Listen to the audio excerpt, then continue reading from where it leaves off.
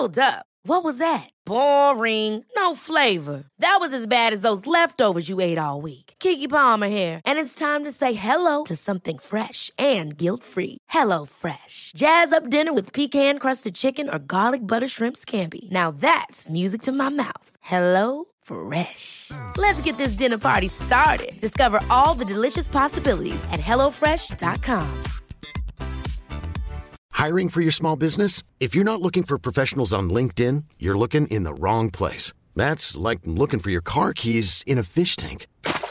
LinkedIn helps you hire professionals you can't find anywhere else, even those who aren't actively searching for a new job but might be open to the perfect role. In a given month, over 70% of LinkedIn users don't even visit other leading job sites. So start looking in the right place. With LinkedIn, you can hire professionals like a professional. Post your free job on linkedin.com/achieve today. Millions of people have lost weight with personalized plans from Noom. Like Evan, who can't stand salads and still lost 50 pounds. Salads generally for most people are the easy button, right?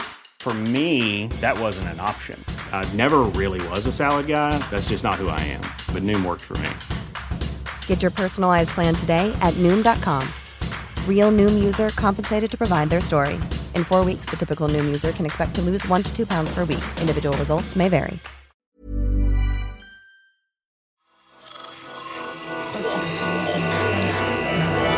Esse podcast é apresentado por b9.com.br.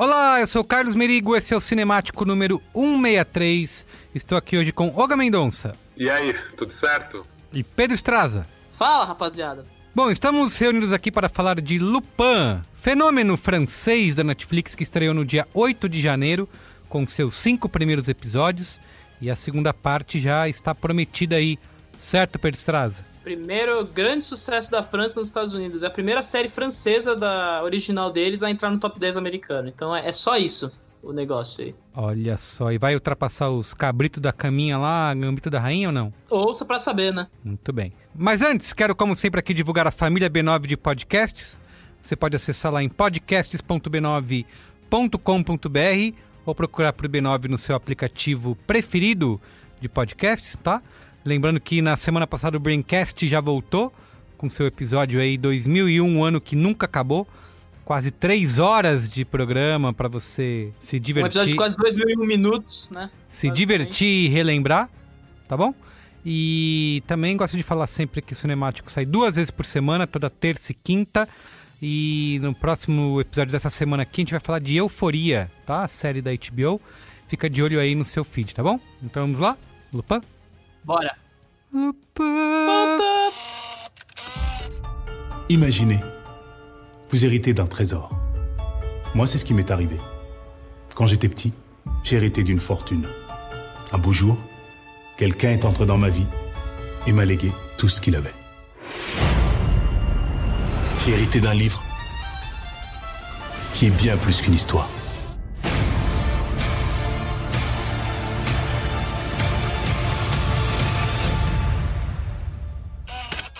Vai lá, Pedro Estraza, fala aí. Essa série, né, como acho que o título já deixa bem claro, né, ele é livremente inspirado na série de livros do ladrão Arsène Lupin aí, que é uma criação do Maurice Leblanc, né, e é um desses personagens clássicos hoje da literatura francesa, né, eu acho que é meio babaca falar uma coisa dessas, né, é meio outsider demais, mas é uma espécie de Sherlock Holmes francês, né, é um personagem que tem uma série de livros de grande sucesso no país e que virou uma parte da iconografia do país de um jeito ou de outro, né? Ele claramente faz até referências, né? Tipo, ele é como se fosse um outro lado aí do Sherlock Holmes, né? Porque o Sherlock Holmes tá lá pra resolver os problemas e o Arsène Lupin tá lá pra criar os problemas, né?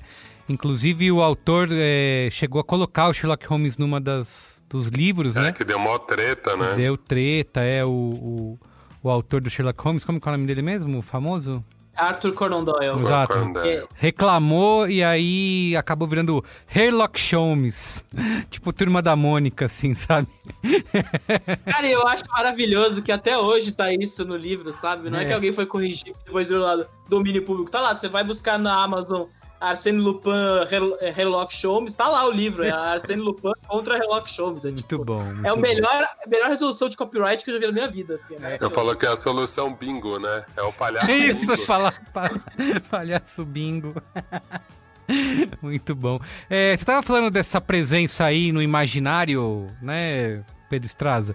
Eu acho que é um personagem que é responsável por até popularizar e inspirar outras criações desse arquétipo do bandido, né, cativante, né, do ladrão cavalheiro, né? Sim, aí eu acho que a gente até pode discutir muito isso hoje, né, como é um tipo de história, mesmo que seja uma releitura, né, seja uma nova versão do personagem para os tempos atuais, existem muitas estruturas que você olha e fala, puta, mas eu já vi esse tipo de história acontecendo em outro filme de assalto, né? A gente hoje, uma das produções mais populares no cinema aí é filme de assalto, né? Eu acho que pelo menos foi nos anos 2000 aí, pelo menos. Então, tem esse lance, né? É um personagem muito conhecido e eu acho interessante. Eu, pelo menos, não conhecia a existência do personagem até ver a série, ir atrás, fazer pesquisa de pauta, todos esses rolês, né? Então, é um desses personagens esquecidos, não é que em Sherlock Holmes, né? Eu acho que ajuda muito que o Sherlock Holmes seja uma criação de uma cultura anglicana que vem ali da Inglaterra e foi exportado para os Estados Unidos, aí tem todo esse lance, e a França meio que não tem uma super colônia que deu certo e virou imperadora do mundo, né, como é o caso da Inglaterra. Ele é uma espécie de Robin Hood francês, né, fazendo uma série que fez bastante sucesso, um personagem de sucesso na França e também no Japão, né, já inspirou um monte de animes aí, ou de releituras em histórias japonesas. Tem até na Netflix disponível, tem o Hayao Miyazaki dirigiu um dos filmes que tem a presença de um personagem inspirado no Lupin.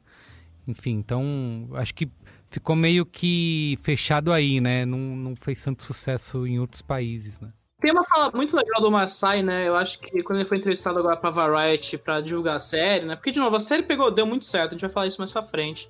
Mas é a série produzida pela Gaumont, né? Que é um desses estúdios mais tradicionais aí da indústria francesa aí. Eu acho que tem dos principais ali, é um dos nomes maiores. E eles já estavam trabalhando com o Omar Sy quando surgiu a ideia desse projeto, e aí eles falaram pro Omar, a gente tem essas séries aqui, e a gente tem essas séries, filmes, o que você quer fazer com a gente?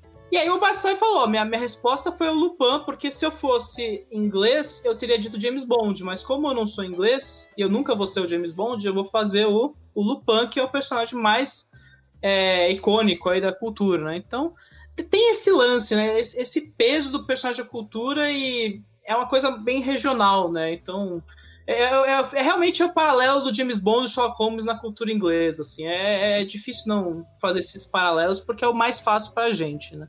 Eu acho que o que vale ser dito sobre a série, né, é que ela é uma colaboração, ela foi criada em parte pelo François Ozon, mas ela tem como principal criador o George Kay, que é um cara que, assim, saiu de algum lugar que eu nunca ouvi falar, porque eu tive dificuldade eu nem consegui confirmar se o cara é francês de fato, então eu nem vou fazer a minha famosa fala de nacionalidade tal, idade tal. É um cara de carreira recente, ele começou a carreira lá em 2004 e até o começo dos anos 10 era muito fazendo produções como séries bem pequenas, do porte do Never Did Me Any Harm, The Sorcerer's Apprentice, coisas que ele fez com a Ana de Moraes, aparentemente. E aí a carreira dele decolou de fato agora nos últimos anos. Primeiro que ele escreveu 2 episódios da primeira temporada de Killing Eve, né, que eu acho que é o grande hit aí dos últimos tempos aí, é uma coisa que lança a carreira de muita gente. E ele também foi responsável pela criação de Criminal, né, que é uma série de antologia que a Netflix lançou em 2019, que tem um formato interessante, né? São 4 histórias, né, então contadas em pacotes de 3 capítulos, né, em países diferentes, né, tem um lance de análise de criminosos, enfim.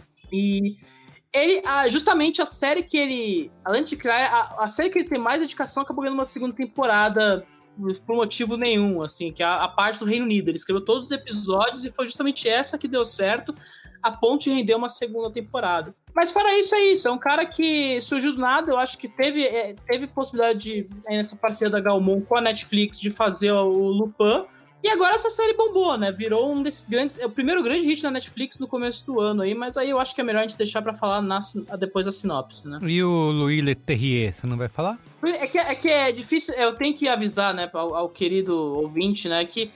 Eu até comentei isso no Twitter. É interessante que estamos em 2021 e a gente tá vendo uma série que tem direção de 2 episódios pelo Louis Leterrier, bombando, né? O cara que, há algum tempo atrás, estava sendo detonado pra fazer coisas incríveis como Fúria de Titãs, remake, ou o Incrível Hulk lá do Edward Norton, né? Coisas que deram super certo aí e renderam altamente, né? Mas ele é diretor do Carga Explosiva, né? Que é uma grande série clássico cultuada de ação aí, também do Truque de Mestre, né? Então ele tem alguns filmes populares aí no segmento heterotop, né? Populares, assim, dinheiro rende, né? Você vê que Incrível Hulk, Fúria de Titãs, os próprios Carga Explosiva, tudo deu dinheiro, mas assim, falar que é bom já é um passo ali além, né? Eu diria, né? Tem essa questão. Muito bem, vamos lá pra sinopse então. Sinopse.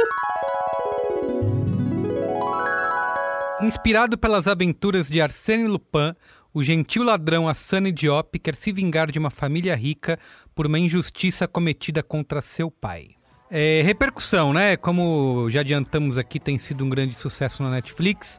E também de crítica, né? No Rotten Tomatoes, 95% da crítica aprova esses 5 primeiros episódios aí, essa parte 1 da série, versus 78% do público.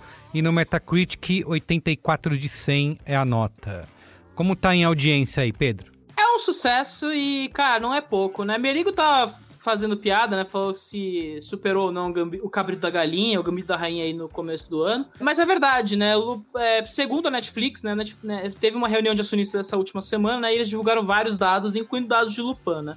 Vale lembrar, todo dado da Netflix é aquela métrica maluca do 2 minutos de audiência, então sempre dê um passo atrás e fale, beleza, talvez não tenha sido tanta gente assim. Mas o fato é que foi visto por gente pra caramba, porque, segundo a Netflix, nos primeiros 28 dias de disponibilidade dentro do catálogo, a série vai ser vista por 70 milhões de contas. Um número que é 8 milhões maior que o número que o Gambito da Rainha fez lá em outubro, novembro.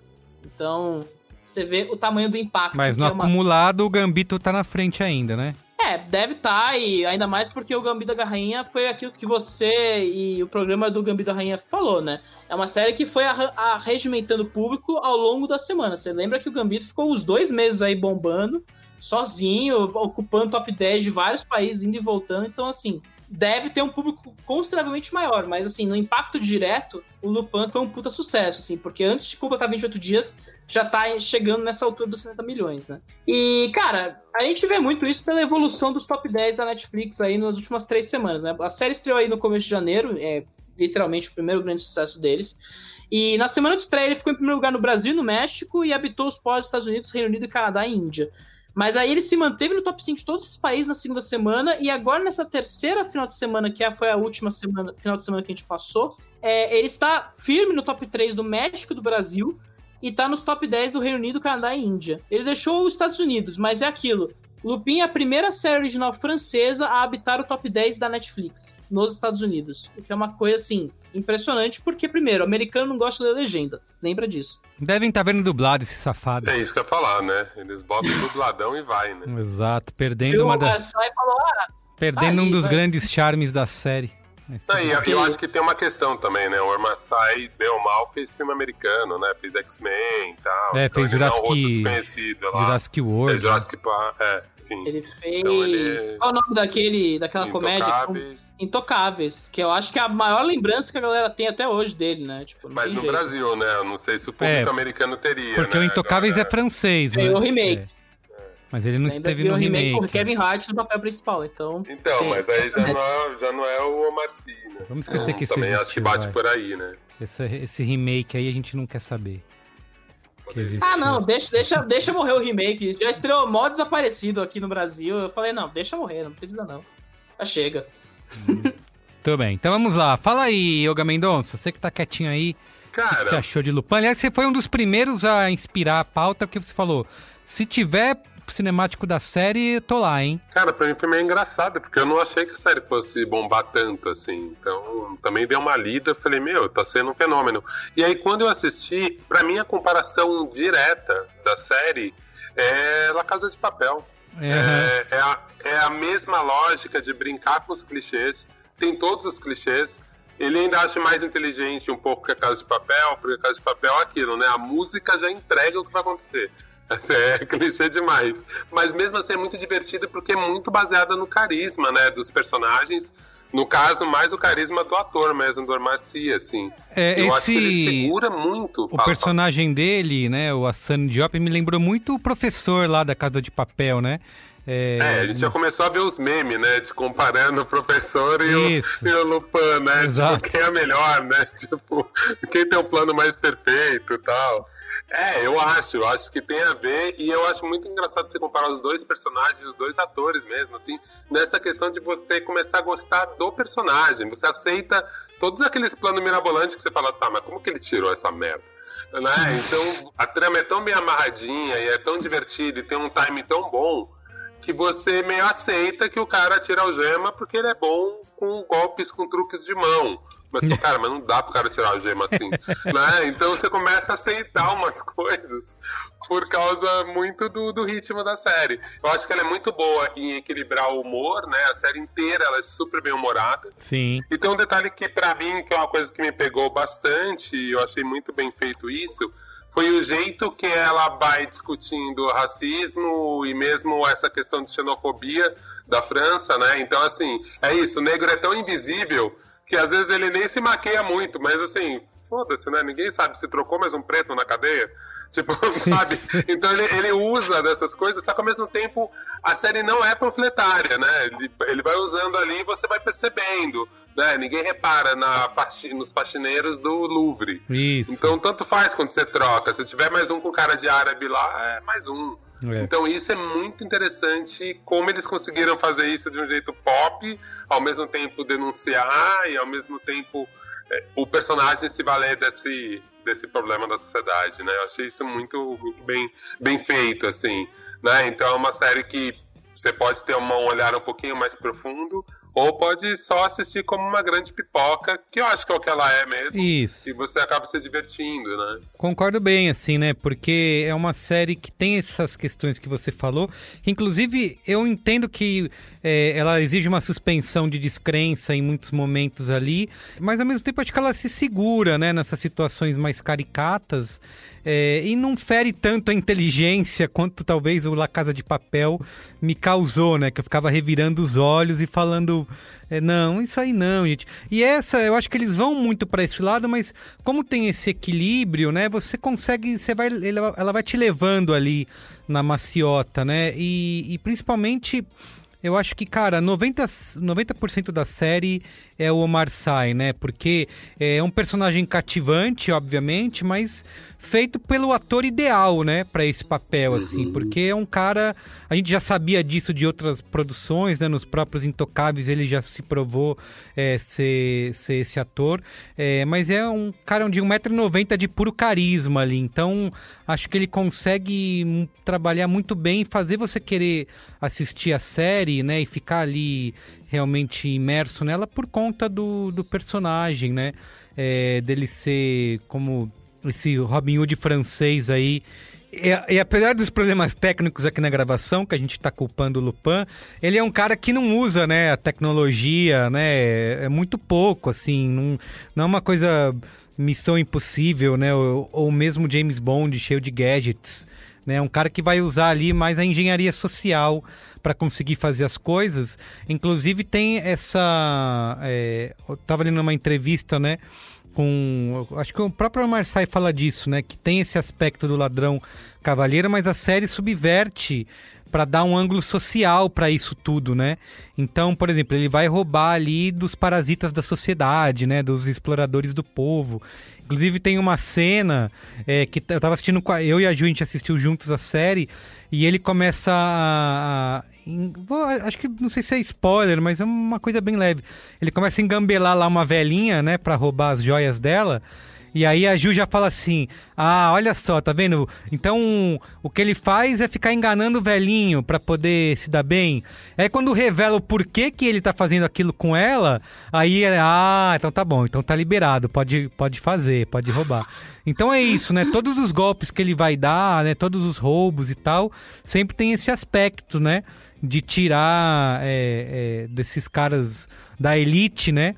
E dá pro povo, né? Então tem esse lado que é super esse lado social. E tem como o Olga falou, tem várias mensagens políticas inseridas ali, mas sempre de um jeito leve, né? Nunca pesando a mão em relação a isso, e que eu acho que consegue ser bastante eficiente em inserir essas mensagens através do entretenimento, né? Eu achei interessante também o jeito que juntou a parte romântica, porque a série toda vai viajando na timeline, né? Então tem um momento que você vai entendendo que é bem o passado, quando ele era adolescente. Aí explica a relação dele com a esposa, depois vai um pouquinho mais pra frente, mostra a relação dele com...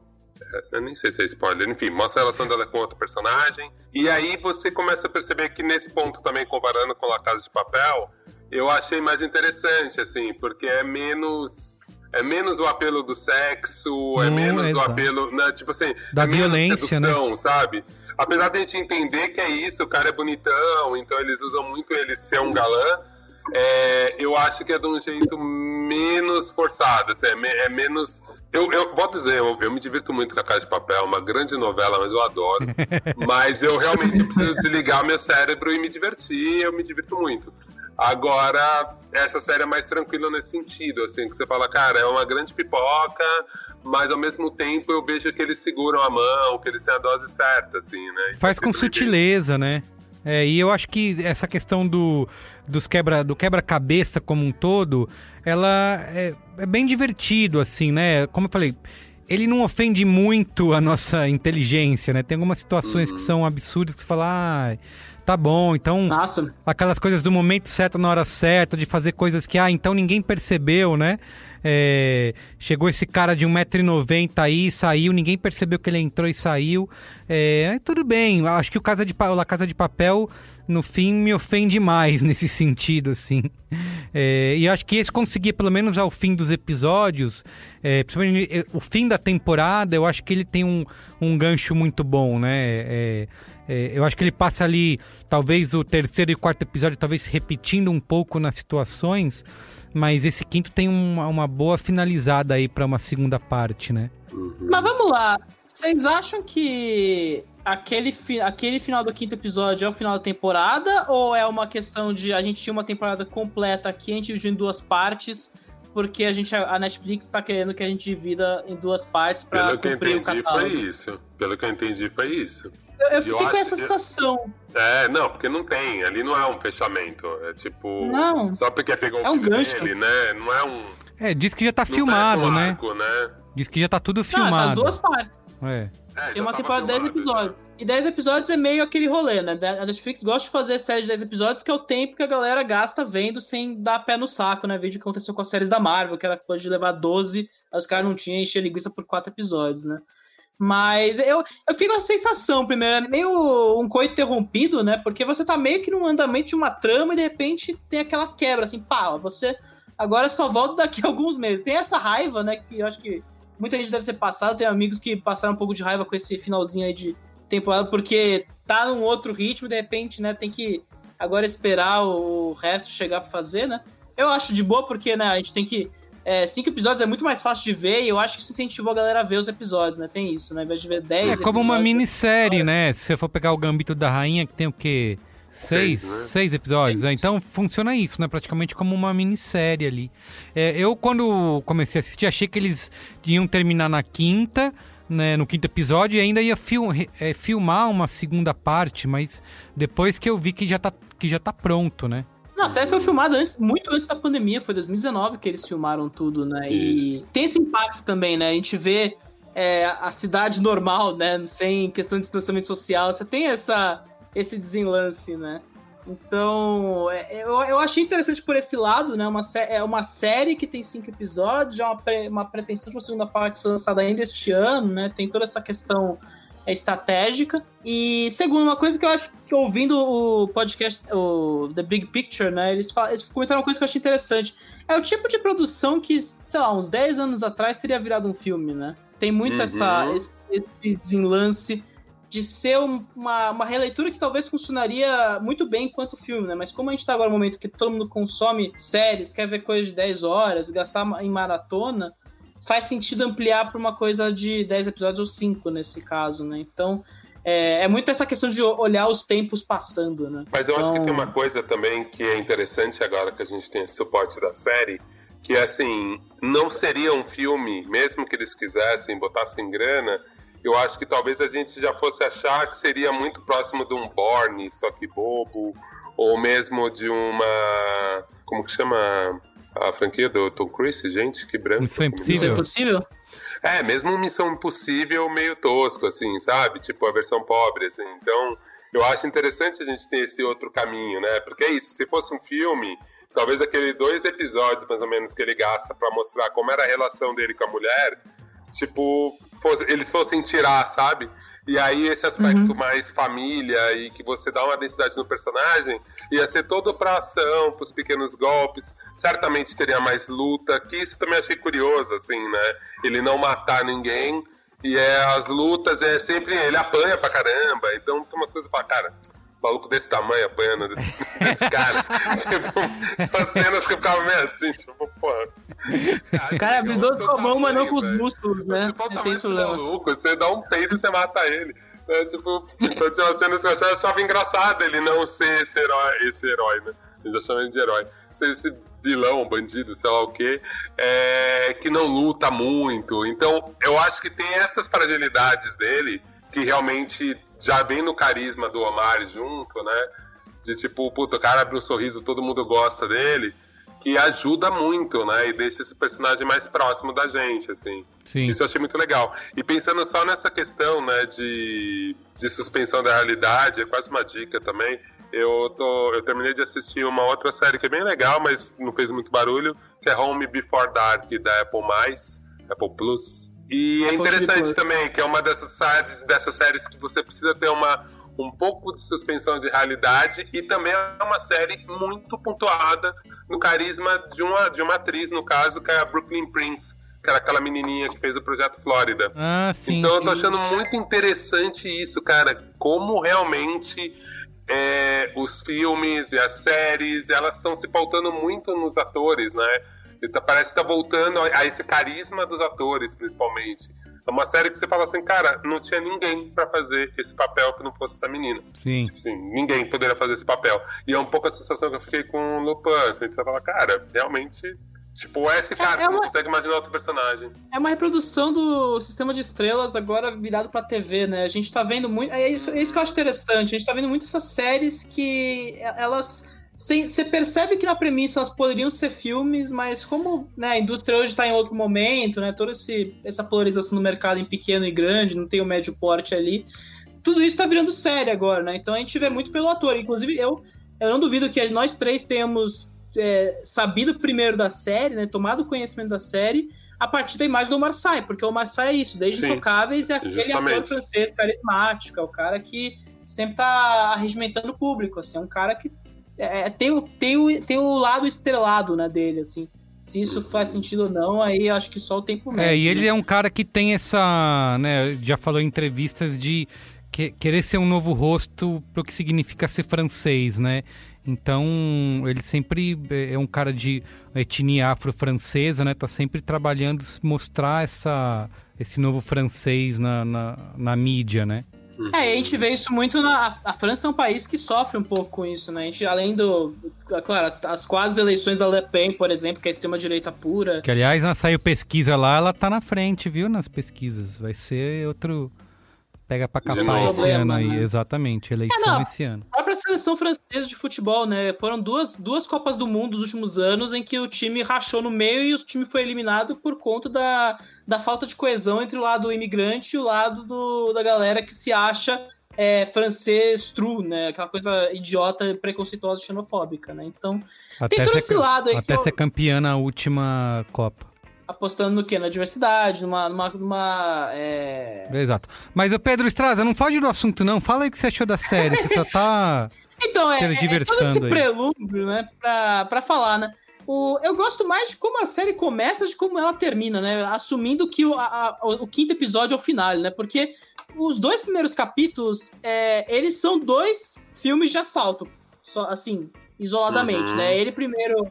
todo o assalto do Louvre, e aí o segundo episódio é uma coisa de prisão, né? E aí, pô, é o que vocês falam. Pode ser tosco pra algumas pessoas, pode, mas é divertido pra caramba quando você entende o negócio depois do que eu acho que é um pequeno susto no começo, que é aquela edição meio picotada que o Leterrier foi fazendo ao longo dos anos aí, ele meio que reproduz aí nesse piloto um pouco. Então, eu gosto muito de a forma como a série reintroduz esse personagem, como ele também situa quem não conhece o personagem, né? Tipo, eu não conhecia quem era o Lupin e assim, beleza, todo episódio alguém cita o nome do Lupin, aparece alguém lendo o Arsênio, falando, olha, compre o livro do Arsênio Lupin, sabe? Falta só o merchan ali no meio do episódio, né? Mas faz sentido, entendeu? Eu acho que é muito legal, e é o que vocês falam, eu acho que como o Marseille trabalha isso dentro da série, como é um personagem que tem uma filiação à literatura do Lupin, né? E eu acho que o Jorge que até fala numa entrevista, né? O pai pega o livro e dá pro filho, né? O pai podia ter pego qualquer obra da literatura francesa, podia ter pego o Conde de Monte Cristo, sabe? Tem esse lance. Mas ele pega o Lupin porque é a opção que, cara, muita gente cresceu lendo na França, sabe? É meio que o Tintin da Bélgica, meio, naquele esquema, sabe? Ou o Asterix pros franceses, né? Então, existe essa forma de reintroduzir a cultura de uma forma repaginada e pop, né? Como o Moga disse, né? Não deixa de ser um Sherlock francês, né? No fim das contas ali, né? Como pegar um personagem muito clássico, muito sisudo, né? Muito literatura, aquela coisa de velho, sabe? E mostrar pra galera jovem, né? Então, eu gosto da série nesse meandros. Fora isso, os 3 últimos episódios não são aquela beleza, né? Começa a ficar umas coisas meio forçadas ali a partir de certo ponto, né, cara? Tem umas coisas meio... Você olha e fala, putz, mas por que você tem que forçar o drama dramático ali, a relação do cara, esse revanchismo? Tem suas particularidades. O Hugo já falou várias que eu acho que vale discutir nos spoilers, mas vai ficando cada vez mais difícil assistir, você vai se sentindo meio viciado em droga assistindo a série, sabe? Você teve os 2 primeiros episódios maneiros e aí os 3 últimos é aquela coisa de você só sofrer vendo um drama que você não queria ver, sabe? Então, é difícil. Vamos falar nos spoilers? Bora falar nos spoilers. Spoilers! Avada Kedavra. I am your father. A boy's best friend is his mother. What's in the fucking box? I see dead people. Damn you all to hell! Rosebud. Silent Breed is people! Fala aí. Cara, eu concordo mesmo com essa questão que o Pedro levantou. O último episódio, os 2 últimos episódios, por exemplo, são meio que você já tá... Você quer saber o que acontece com esse personagem, você gosta muito dele, então foda-se, sabe? Eu vou suportar essa barriga aqui. Por outro lado, depois eu fiquei pensando, cara, ele precisava ter um tempo pra introduzir melhor a Claire, o filho. Então, assim, precisava, porque em teoria a gente tem mais 5 episódios. Então eles vão ganhar uma outra importância. Exato. Uma das cenas que eu achei muito interessante, porque eu adoro aquele filme, Train to Busan, o filme coreano lá, eu acho um dos melhores filmes ever, assim. Eu piro muito nesse filme. E aí, eu adoro ver esse tipo de situação, assim. Cara, como você resolve uma treta num trem? Não tem muito onde se esconder, tipo... E eu acho que eles conseguiram resolver de um jeito interessante. Tem as lupanzice lá, tem umas coisas que você fala... Pelo amor de Deus, né? Isso, o cara tinha aquilo. Mas, enfim, eu ainda acho divertido o jeito que resolveu. Mas eu suportei esse momento, essa coisa muito familiar ali, a viagem, tal... Entendendo isso, assim, então eles precisam mostrar bem a motivação da Claire, mostrar que, ela várias vezes suporta esse maluco com essa segunda vida dele. Em vários momentos ele era um pai ausente porque ele tava aprontando, se metendo em altas confusões, e agora ele tá botando a família em risco. Então agora é a virada, porque assim, você não pode agredir a família do outro, né? Então isso eu achei interessante, assim. Então eu consegui suportar pensando por esse lado positivo, né? Então, eu acho que nesse ponto, pra mim, valeu muito a pena. Momento spoiler, uma personagem que eu achei que morreu muito rápida foi a jornalista. Eu acho uma personagem tão boa, cara. Mesmo. Eu acho que ela mesmo. poderia ter levado a trama pra um outro lugar, mais sério, ajudar. E eu gostei de ter um lance que a gente vê pouco, que é esse lance do etarismo mesmo. Então, assim, ter uma mulher mais velha meio que como heroína. Isso, eu achei que eles iam formar uma dupla durante vários episódios, sabe? Falei, que legal agora essa dinâmica entre os dois. E... então, aquela cena dele dentro do jornal, que ele rouba a fita VHS, não já nem mesmo. Isso. Não, falando nisso, né? Todo esse plot aí do vazamento de vídeo foi o momento que eu falei, não é possível. Que é, eles vazam o vídeo no Twitter, o negócio bomba, aí eles vão pra TV e aí os vilões editam o material e aí todo mundo começa a acreditar que a versão editada é a versão que foi jogada na internet. E eu fiquei tipo, cara, primeiro, o jornalista não tem Twitter, é isso, tem esse problema. Segundo, como é que você nem... Sabe? Pelo amor de Deus, não faz o menor sentido essa cena da TV, sabe? Então... eu também achei meio mal resolvido. Parece que, tipo, tinha tentado tirar a mulher rápido de cena e tudo que lembrava ela. Eu achei esquisito isso. Mas eu achei legal que eles têm esses toques de contexto atual, né? Então, atualizando o que é o personagem, a série, colocando esses pontos de mídias sociais, né? Eu acho que...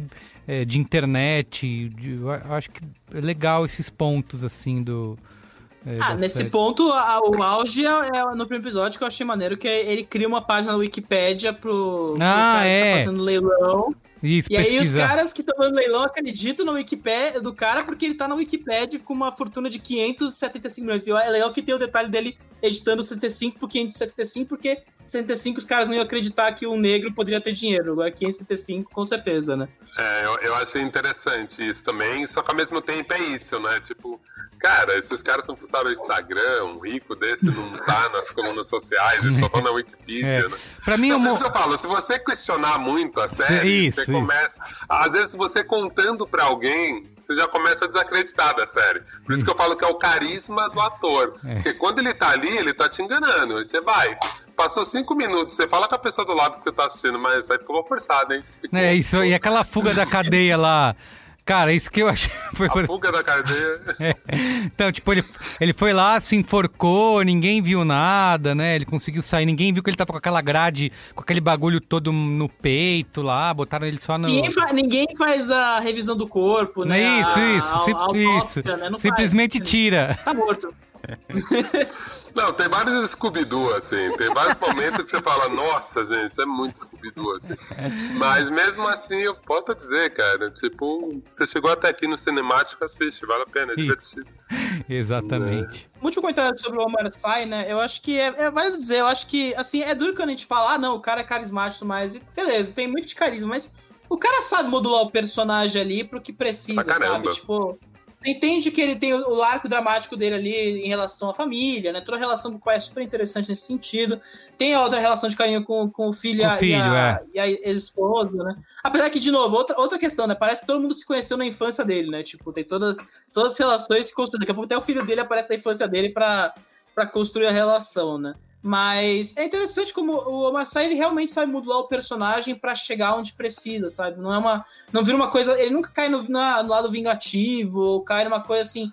Ele é um personagem habilidoso e é um cara que leu pra caramba o Lupin ali, descobriu todo o personagem, é filiado ao pai, né? E isso vai conduzindo muito bem os episódios, mesmo quando os episódios abandonam essa estrutura do filme de assalto, né? E tem até os golpes, né? Eu gosto muito do terceiro episódio...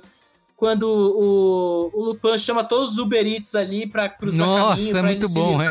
Então, tá vendo? Esse é um outro ponto, né? De usar coisas da atualidade, né? Da internet aí pra brincar nesses golpes que ele vai dar aí. E vai dando certo, sabe? E de novo, é a questão da atualização, que nem o Sherlock do Benedict Cumberbatch ali o cara, ele tá usando redes sociais pra encontrar o suspeito, pra cruzar dados e tudo mais, né? Então, são jeitos legais de utilizar o personagem e torná-lo interessante de novo a novas gerações ali. E o Omar Sy, eu acho que ele assume muito esse posto dentro da série ali. Ele fala, você pode não gostar ou não, mas tá mais acessível para um público mais jovem ali, francês provavelmente, apesar que eu acho que nem ele esperava que a série fosse bombar tanto como bombou, né? Eu acho que foi meio que uma coisa que surpreendeu todo mundo, né? Nem a França acreditava nessa altura. Então, eu acho que vale o elogio nesse ponto. Muito bem. Vamos dar estrelinhas? Buena. Vou começar, vou dar 3 estrelas. E você, Olga Mendonça? 3 acho uma boa. 3. Eu vou assinar com o relator da 3 estrelas. Olha! Também, com a ressalva de que essa série, essa temporada não tá fechada. Isso aí exato. Tem um golpe aí, né? Tem um golpe aí. É golpe. Você se sente traído, cara. Porque a série realmente não fecha. Ela fala assim, você foi tapeado por 5 episódios. Ela só para. Tipo, muito não, bem. É muito feio, cara. Assim, de repente um monte de cara de cartola, desaparece o filho. Não, agora fique sabendo pras próximas. Assim, tipo, é um gancho muito feio aquilo ali. Eu gostei do gancho. Falei, eita, fiz um eita, agora vai. Mas... Não, o gancho é ótimo, só fiquei com essa sensação do Pedro, assim, tipo assim, porra, mas já acabou essa porra, tipo, não apareceu, você tá assistindo, né? Quando você tá vendo muito, né, tem alguém assistindo, falei, o que aconteceu? Ainda tem alguém Cadê o botão de continuar, né, tipo, eu nem tinha entendido que tinha acabado, falei, pô, mas para assim? Muito bem. Olha, então, média 3 aqui no Cinemático para essa primeira parte de Lupin. E, quem sabe, voltaremos aí para discutir a segunda parte. Certo, Pedro? Voltaremos, porque eu tenho, tá com pendência essa série aqui no Cinemático. Muito bem. Deixar isso aqui posto, tá? Então é isso. Tá devendo conta.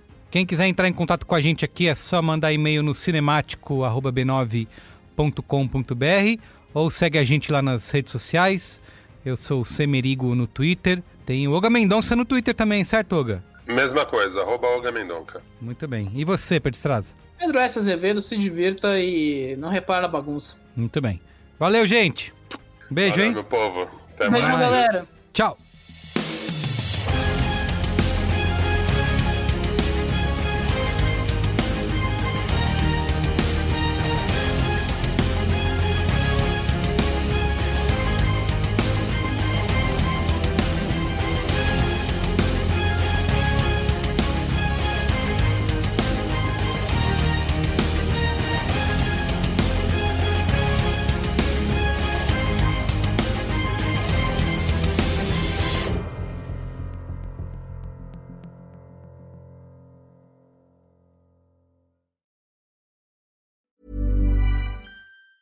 Ever catch yourself eating the same flavorless dinner 3 days in a row? Dreaming of something better? Well, HelloFresh is your guilt-free dream come true, baby. It's me, Keke Palmer. Let's wake up those taste buds with hot, juicy pecan-crusted chicken or garlic butter shrimp scampi. Hello Fresh. Stop dreaming of all the delicious possibilities and dig in at HelloFresh.com. Let's get this dinner party started.